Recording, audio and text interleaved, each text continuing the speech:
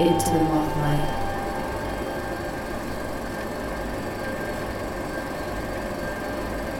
Into the moth light. Hello again and welcome to Into the Mothlight. When we decided to start a podcast, we put together a list of names of people whose work we admired and who we would like to talk to. Artist filmmaker Andrew Cotting was one of the people on that list, so we were delighted when he agreed to give us an interview. We've studied his work closely over the past years and had the chance to see work in an installation setting, in cinema spaces and as a performance piece. I find his approach to filmmaking fascinating and his enthusiasm for what he does almost addictive. It's also fair to say that he's had an influence on the work that I've made over the years, and to be honest, I could have spent a couple of hours just chatting with him about what he does. Andrew is currently touring with his new film Lek and the Dogs, based on an award-winning play by Hattie Naylor. The film has gained many reviews in the mainstream media, including a 6-minute review from Mark Kermode on BBC Radio 5 Live. When I met Andrew in the Filmhouse Cafe in advance of the recent Edinburgh screening, I asked him what he made of this level of attention. Into the moth light. It's always very pleasing. I think Mark Kermode stumbled into my work, actually up at the Edinburgh Film Festival, when I had my second feature, and that was This Filthy Earth. And he interviewed me. This would have been way before podcasts or anything like what we're doing now. I think it might have been for Channel 4. And he was really enthusiastic about the film and saw a lot in the work that was kind of there, but the way he revealed it to me was incredibly articulate, and I was surprised that he liked it. I had him down as being something a little bit more mainstream. But in terms of how it affects you, and it's weird, when I get a review, somebody else sent me a review a couple of days ago from The Times, and it got 1 star. And the reviewer, I can't remember the name of the reviewer, but he said he would rather sleep with dogs on the street than sit through the film again. Yeah. And it, in a strange way, a perverse way, that's the kind of response that I'm expecting. And it happened with Gallivant. When Gallivant came out, I was full of trepidation, and there was this wonderful review from the Daily Mail. And the critic suggested the film should have been drowned at birth like the runt of a litter. So when I heard that, I was very comfortable. I kind of thought, well, it's shocking and it hurts. It kind of wounds you. But at the same time, I think, well, it's obviously going to upset most, but it's still what I do is, I guess, still wantonly experimental in terms of the mainstream. Mm-hmm. You know, and you can have all your independent American films, you can have all your indie kind of films over here. I mean, films like, Lynn Ramsey, Andrew Arnold's films. I'm just thinking now of people like Clive Barnard, who's a really good friend. I mean, you could never describe any of those films as experimental. I mean, they're wonderfully different from the mainstream, but, the narrative is the thing that drives them. Whereas for all of my work, really, even Filthy Earth and Ivor, there's something slightly berserk and unresolved and wantonly experimental about them. And this possibly more so than the other two. Mm-hmm. So what was it about the subject of Lek and the Dog that you thought... Plural. Sorry, Lek and the Dogs. Even though there's really only one dog that we get to see in the film. I'm not even going to edit that out. I'm going to keep that. Yeah. So what was it about the subject matter and the play that you thought, there's something here, that's a film that I would like to see and therefore make? Well, it was never that clear. It was never that lucid. It was more to do with the relationship that I have with Hattie Naylor. And we were at the Slade together. She was an undergraduate when I was doing my postgraduate. For some reason, I found myself in the basement quite often, editing on an old 16mm Steenbeck. They had a sound room. She was really just experimenting, playing around with sound. And we kind of got on really well. I had a fantastic kind of flirtatious relationship. But more than that, there was integrity to what she was doing within a fine art school, working with sound in the same way that I was at an art school working with the moving image and performance and sound. That kind of left a wonderful euphoric kind of taste in the mind. And then maybe 10 years, 15 years later, I heard a play on the radio which was called Lek and the Dogs. Ivan and the Dogs. And it was by Hattie. And then we reconnected not long after that, or possibly even before that was broadcast. And we met up, and unbeknownst to me, she had seen Gallivant. She'd completely blown away by the film. She'd named her theatre company in Bristol Gallivant. And so, of course, that was good for my ego. And it endeared me straight away to wanting to work together. And she kind of pitched W.G. Sebald's Rings of Saturn as a possible deconstruction, reimagining of that book by Sebald, but it wasn't really doing it for me. And then when I went along, I think it was in 2010.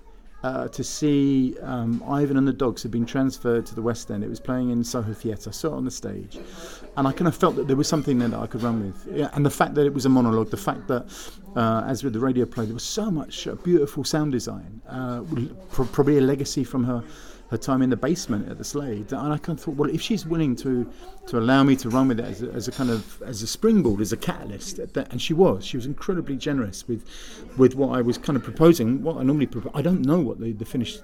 I knew I wanted it to be feature length. That was it, and I knew that the story was going to be the beginning, the building block to something else. But by then there was loads of other stuff that I wanted to weave into the finished film. In particular, this idea of Lech, left over from this Filthy Earth and Ivor, and it was a kind of spurious conceptual idea of having him as a central character with a voice, and this will be the third part of an Earth trilogy, the first being on the ground, the second being above the ground, and this being very much underneath the ground. So conceptually, I think that's something that she accepted, and thereafter, and then me also wanting to tell a lot of the story with archives. So it wasn't what one would imagine it would be. Mm-hmm. Plus, and this is important, I would keep forgetting to credit Salon Pictures and the BFI, who were also really keen that I should push into that territory, that kind of that grey, foggy area between, say, documentary and narrative, experimental and mainstream. Well, not mainstream, but maybe experimental and in the indie world. And they all just left me alone to get on with it. I was surrounded by people that really kind of believed in this experiment. Mm-hmm. So when you're thinking about that mix between experimental and the narrative and the concepts that came about from the play, how do you start in your mind to put the bits of a film together? Do you sit down and is there storyboarding, or is it a bit more fluid than that? There was definitely a script. So we used Hattie's original stage play. That was I could literally I put that into Microsoft Word and then started unpicking it and then started introducing ideas. This was very much for the treatment to pitch to the BFI, and certainly Lizzie Frankie was kind of vital because she knew my early work. She's been with me from the get-go. When she first read a script that I wrote with Sean Locke called Smart Alec, and she was a reader for the BFI, and she was heading the Edinburgh Film Festival for almost 8 years. She took over from Mark Cousins, so she kind of knew what she was getting. And so when we went in to pitch it, by then there was, I guess, about a 24-page treatment which had elements of the original Ivan and the Dogs in it.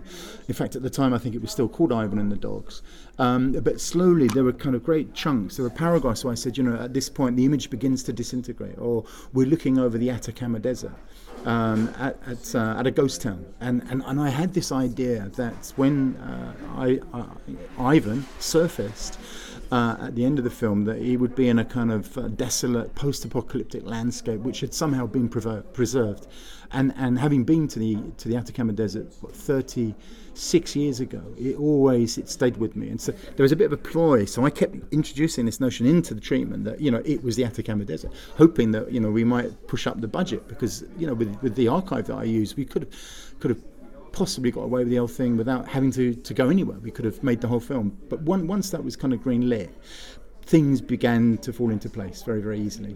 Mm-hmm. And what was that environment like to work in? So to go over to Chile and actually shoot in the desert, fairly different to a lot of the locations that you've used in the south of England, for example. Mm. Similar process. You go out there and you don't have a preconceived idea too much of what it is that you're hoping to get. You know that, well, I knew the landscape. You go with minimal crew. So I go with my dear close friend and brilliant DOP, Nick Gordon-Smith. I took one of his ex-students who was kind of like a fixer, who was born in Chile, grew up in America, did a crash 2-year course at the Brighton Film School, and then found himself now he was living in Scandinavia. And he's young, enthusiastic, loved my work. So he was kind of our fixer, production manager, and then of course Xavier Lech. So the three of us just flew out there. And when we got there, an old friend of JP's, big old beards, driving a truck, met us at the airport. And that was it. It's just 4 lumpen blokes going off into the desert to see what might happen. happen. So, and in many ways, it's my process there is like working on the Journey Works with say Edith Walks or By Ourselves, or even Swandown, where you just target a particular bit of the landscape and you wait for things to happen. And that's when we found the Desert of Shoes. And at the end, the climax of the film, when you're looking down at that graveyard, which is actually a pet cemetery in which 90% of the animals buried are dogs, that stuff just seems to kind of fall onto your lap. It's a lovely way of working, and then you can weave that. Stuart Lee's talked about this before about my work. He goes on about cutting. He just goes out into the landscape with some people and waits to see what happens, and he reverse engineers meaning into it afterwards. Some people say, "Oh, that's very, very disingenuous," but it's spot on. That's kind of what I do. Into the moth light.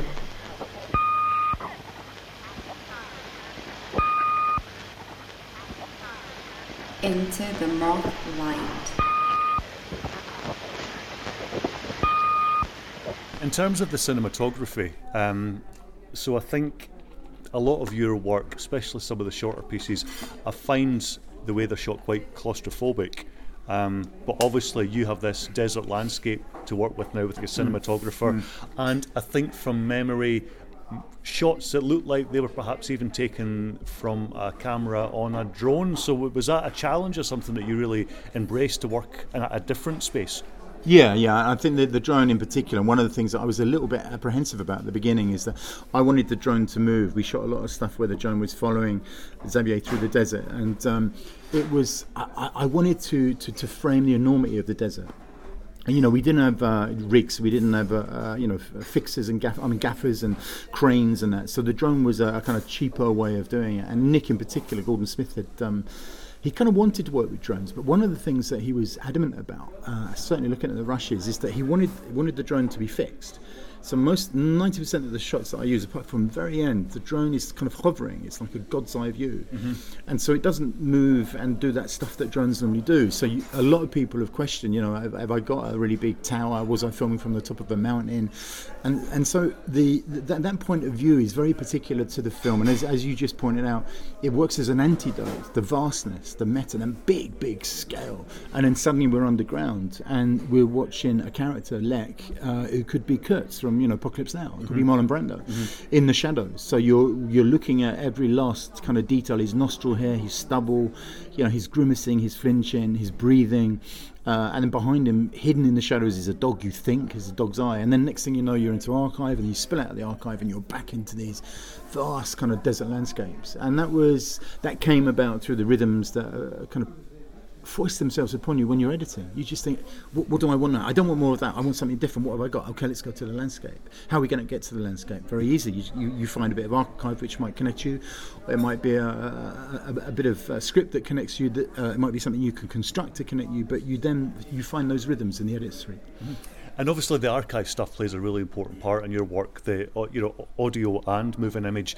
Are you a person that collects archive in case you need it, or and then you can pull it out of the bag when the time's right? The answer to that is yeah. And my archive grows all the time, and I have a really healthy relationship with Screen Archive Southeast, who work out of University of Brighton. They've been really generous with the material that they license for me to use. Unlike say Getty, Getty's lots of stuff that I liked from the BFI, but the BFI archives now is managed by Getty, and therefore you're looking at a lot of money to use that. So I was very, very kind of limited in terms of the budget, what I could use.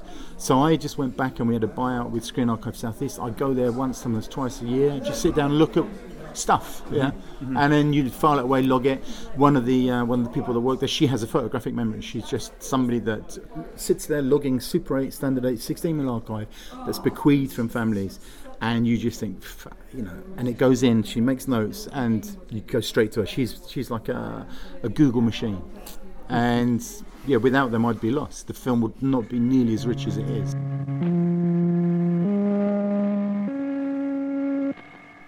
Into the moth light.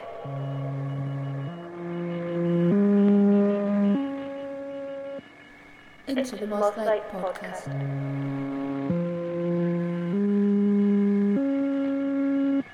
Tell me a bit about your editing process. So I get a sense that you come back from the desert with your stacks of images. You've got your own archive to kind of pull from. Is that almost like a palette, and you sit down in front of your Mac and think, okay, where do we start? And are you just sort of drawing things in, or are there post-it notes on a wall, or how do you kind of go about constructing something? The post-it notes are kind of inside my head, and I block it. One of the reasons that the film, there's spurious chapters in it, is that the chapter headings, which they don't really always pertain to either what you've seen or what you're about to see. They kind of feel, again, slightly wanton and pseudo kind of intellectual, pseudo philosophical. And some of them are borrowed from Michel de Montaigne, some of them are borrowed from Sérin, some of them are borrowed from Ian Sinclair, some of them are borrowed from Alan Moore, some of them are borrowed from, and they go through me as a cipher. I mash them up. But those in a way give me kind of little holding pens, if you like. So that I work in little sections. So I think, well, that belongs into that particular section. That's the beginning, that's the end. And then on my timeline, there'll be a gap. And then I start another one. I think, this is where this title might belong. And then the things that fall into that next kind of corral is how the rhythm begins to unfold. Mm-hmm. Okay, in this film, I had Hattie's brilliant writing, certainly for the first 20 minutes, and I was being very faithful to that in terms of what we'd written together, and had appeared initially in her stage play, but then that also gets stretched and edited and subverted, and then that's spoken over. So I use the three Sibyls, the three wise women that are commenting on the film as it unfolds: the animal behaviourist, the child psychologist, and the body philosophist, in a way. And then, of course, Alan Moore is the kind of wizard, an eternalist. So that, as another layer you can introduce into something which is ostensibly a narrative, suddenly takes you into a different realm. So I was very, I guess, structural in I only wanted their voices really to appear when we were looking at an empty landscape. So that creates another rhythm that I then work around or work into the structure. So it's kind of like doing a bit of a jigsaw where you're doing, the edges aren't edges because, some of them have been chewed and some of them you've lost, but you're attempting to fill in the gaps within that jigsaw. And are you looking for happy accidents at the edit in the same way that you might do when you're out shooting in the desert, for example? All the time. Yeah, and those happy accidents always appear. And I think maybe when you've been working in this way for a while, which is very collagic, you have to just have the confidence that something will happen. You need to look. Sometimes you have to dig like an archaeologist to find that stuff. And you might sit there and you're very kind of loath to leave the edit space. Things aren't quite right. And then, of course, the way I work with the music. So Jem Finer will email me ideas that he's got. And sometimes that immediately confirms, undermines, or enables me to work on a sequence that just starts coming alive. Because I'm working with sound, image, and music all at the same time. Mm-hmm. And what is your work in practice? Your studio's at home, isn't it? So are you a 9-to-5 guy like Nick Cave, or are you locked away for days at a time? Well, I actually don't know. I have a studio which is in an old building in the old town in Hastings, which is where the Chandlers used to be. Kind of a Chandlers. They used to make the chains for the Navy. They used to make the anchors for the fishing fleets, and some of the nets in there. It's a really old kind of loft, and inside, because it's cold, it's dry, but inside that I have a garden shed. I am a kind of man with a shed, and so I bought this shed about 14 years ago. Flat packs arrives, it kind of assembled it within about 2 hours. So when things get a little bit cold in the winter, I just have an old electric fire in there. And so that's what I edit inside this space within a bigger space. And then Eden, my daughter, who you certainly know about, she has a space next to me. So that's slightly more kind of conventionally kind of like an artist space. But this garden shed is where, I have all of my source materials, my 16mm, my archive, and then I just have a Mac. It's a pretty good sound kind of system, and I set to work. It's not really 9 to 5. I normally get there after my swim. Once I've dealt with Eden in the mornings, I'm there 9:30, 10 unless I'm teaching, and I'm there. I always leave after the Archers. My routine. Once the Archers is finished, I like to try and listen to the front row, but then I get home too late again, and the miss-arse moans. So I tend that. My routine is actually dictated by, as soon as the music happens, I start packing my bag up, got my bicycle, and I cycle home. That's the only routine I do. I doubt whether Nick Cave has that. Yeah. What a beautiful image of a man in a shed in a big space like that. My next question is one that I ask everyone who gives me the time for this podcast. So how do you deal with the self-doubt that every artist has when they're coming towards the end of a project? And when do you know when it's time to export that file and put an end to it? It's normally when I wake up, because I like to take a lot of heroin when I'm making this stuff, because you drift off. It's like a warm blanket, and you're gone for sometimes a year, 2 years, 3 years. And once you can't get any more, you wake up and think, oh, fuck it, let's just send that out in the world. That's not true, actually. I made all that bit up. It tends to... I'm good with deadlines, so if the film needed to hit a festival or somebody's shown an interest in it, I quite like the fact that you have to lock off. What I also like about that kind of part of the process is that I will then take the project to Philip Chompy in London, where he has his amazing sound studio, and that's when we start kind of track laying and mixing, and it can come alive at that stage. And then of course you grade it, and that in itself with Nick Gordon-Smith will come along with me. We'll start grading it, and bits which are a little bit kind of rough suddenly start working. So I like that. That's the bit that's like wrapping up a kind of baby in swaddling and sending it out into the world, only to I always feared that when you open the swaddling it might end up looking like the thing in David Lynch's Eraserhead, and it's going help me. So they're the bits that, but as you get older, maybe with the experience, I open them, I think, geez, that's okay, it's alive, it's breathing, and I think it's worth looking at. And I can't remember where Lek and the Dogs premiered, but how was it the first time seeing it projected on a big screen? Last year it was in November at the London Film Festival. I was very pleased with the projection, but sadly it was programmed with a short film, and the short film was almost half an hour, and it was sold out, and it was very busy because the other filmmaker, who I loved the work, had nothing against the work, but it was, I think a lot of people had come along that were involved with the making of it. A lot of people couldn't get in because it was sold out. And I was slightly frustrated and irritated that, what could have been just a kind of Lek and the Dog centric projection turned into a kind of almost a 3-hour kind of marathon, because the other filmmaker did a Q&A and then suddenly all the seats popped up and at least 40 people left. So I was angry and anxious and disappointed, but ultimately the film kind of carried itself, and Xavier was there, Lek was there with his wife and his daughter, and I think for me it was a real honour to have them there, and he, I think, was very, very happy with it, and he's coming back in a couple of weeks' time to present the film down in Hastings. We have a little cinema down there, so and I've seen it since then in festivals, and in particular what I loved is there was a French version in Geneva about a month ago, and they showed it as the last film in terms of the Earth trilogy. So we had Filthy Earth on 35mm, we had Ival on 35mm, and then we ended with Lek and the Dogs, which, albeit that it was DCP, there's bits of it which look even rougher than the other two 35mm films, and I loved that, and they did a great job with subtitling. So I think that so far that's been my favourite screening. Yeah, good.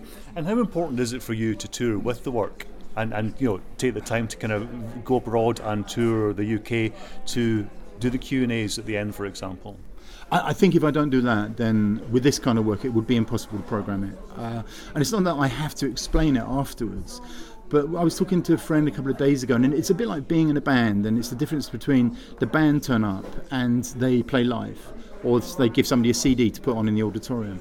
And I think it's not that. I think the work doesn't always need explaining, and I am a little bit loath to explain it. But what I love about is meeting people like yourself, and meeting people that have kind of, it's a small fan base, but there are people that really care about what I do, and this kind of work is in its death throes. I think that Jason Wood and Home, particularly at Manchester, he worked really hard, and Home have worked really hard in making sure that there are still places willing to give this kind of work a chance.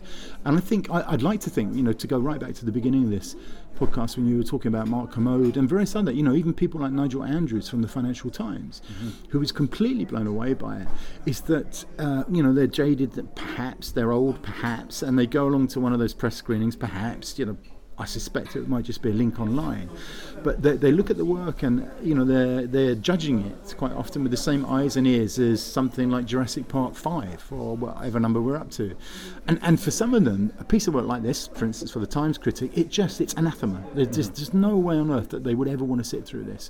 So if I'm not there, I kind of feel, and it's a privilege. It is a privilege that I've made time. I want to make time to just expand on film and maybe contextualise it a bit more within the context of the book. There is this book that I'll get you a copy of. It's called The Earthworks Bookwork, and I'm selling a few of those en route. And it's really nice to feel that there's some closure to this 20-year project. It was 20 years ago that I first came up. I was reading Émile Zola's La Terre, and that's when the outsider in Émile Zola's La Terre, who's called Jean, slowly morphed into Lec. And so here we are 20 years later with Lec at the end of his journey.